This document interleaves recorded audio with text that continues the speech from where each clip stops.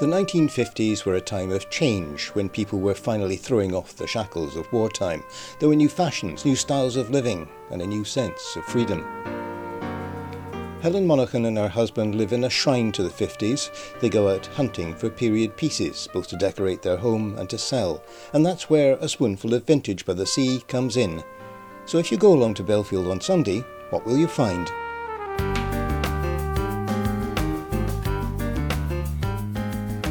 We have a great selection of hand-picked traders selling furniture, homewares, jewellery, clothing, glass, ceramics, everything from the 1950s upwards. Yes, I was wondering, when you talk about vintage, how do you define that? Well, vintage to me is probably from the 1940s to the 1970s.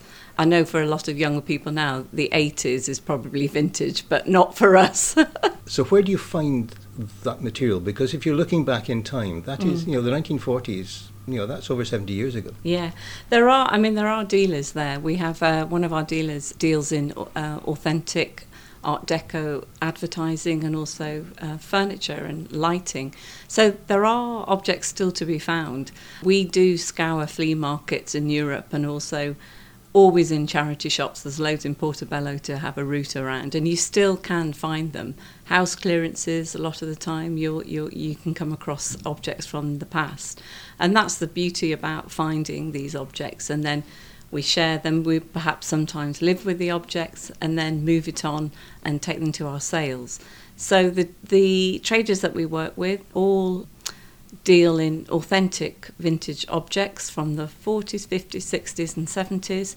And it might be stuff that they've had in the past, they've lived with, or they specialise in finding these objects through auction houses, flea markets, jumble sales as well. You can still find the odd object. You mentioned that you find them in flea markets in Europe. So it sounds as though you tailor your holidays around the flea market. Yeah, unfortunately we do. We're very passionate collectors about 1950s, in particular ceramics and objects and furniture. So when we are planning our holiday, we do look to see if there's good flea markets. And the beauty for us is actually finding these objects, bringing them home, and we do find ways to get them in our luggage, and then selling it on to people. And actually talking about that history of an object is really fascinating. So we love pulling together all these like-minded people at our fairs, but also the people that come along to talk about the objects that they're going to buy from you, tell them where it's come from. The history that we know about that object is really fascinating. But if you're buying something from a flea market, how do you actually find out the history of that object? Well, it's a lot of research as well, asking the people that you're buying the objects from.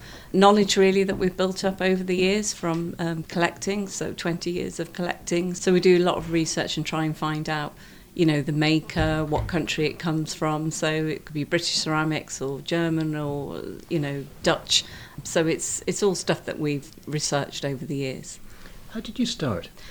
Oh gosh, it's probably about 20 years ago really. I think I've always been fascinated by, the 1950s in particular. My parents grew up there and I was always fascinated by the photograph albums and the fashion and the homewares, and living in our home had sort of remnants of that time. And probably about 20 years ago, I think my mother gave me her dinner service set that she had for her wedding. You can still find these dinner service sets which have never been touched. They were only used for best. That's a beautiful find because it's never ever been used. And so when she gave me that, we also inherited a really lovely kitchen unit. And I think from there it just sparked that interest, and then we just started collecting and then just couldn't stop really. And now we live in a 1950s flat in Portobello. So our whole house really now is full of objects from the past.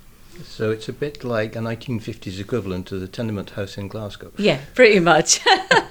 It was a real labour of love. We completely refurbished it. We managed to get parquet flooring that was recycled and reclaimed from a school in the 1960s, and we've installed that. And because we had a mass of furniture and objects, We did used to live in a Victorian tenement in Edinburgh, but we were really keen to get a mid-century property. So everything now looks really at home, but it still looks contemporary and modern, because that period of design still has a very contemporary look, and it suits it very well. You're not short of any of the current mod cons? Oh yeah, we've got all the all the electrical equipment, but we don't have a dishwasher. We still wash up by hand. So, what will you be taking to the fair? Well, we've got ceramics, we've got small items of furniture, as I was talking earlier. It will be small tables that we've managed to get in our luggage from a European flea market. We've got glassware, artworks, a whole mix of homewares, really. So, yeah. So, how do you get a table from a continental country back here on an aircraft? Well, if you get a small table, and a lot of tables from the 1950s had Dansette legs, so you can unscrew them. So probably the first thing we look at when we find these small little coffee tables is to check the legs to see if they can unscrew. If they can unscrew, they can get in a bag, and that's very easy to do. So we always pack as well when we go on holiday is bubble wrap.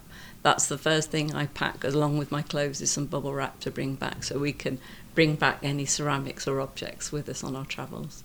So who are you expecting to turn up? And are you hoping that perhaps the curious of Portobello will join? Yes, well, I hope so. It's great to be bringing the Spoonful of Vintage to where the community where we live.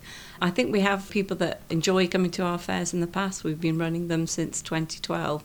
Anybody interested in vintage furniture, fashion, I'm sure the community will come out and support us.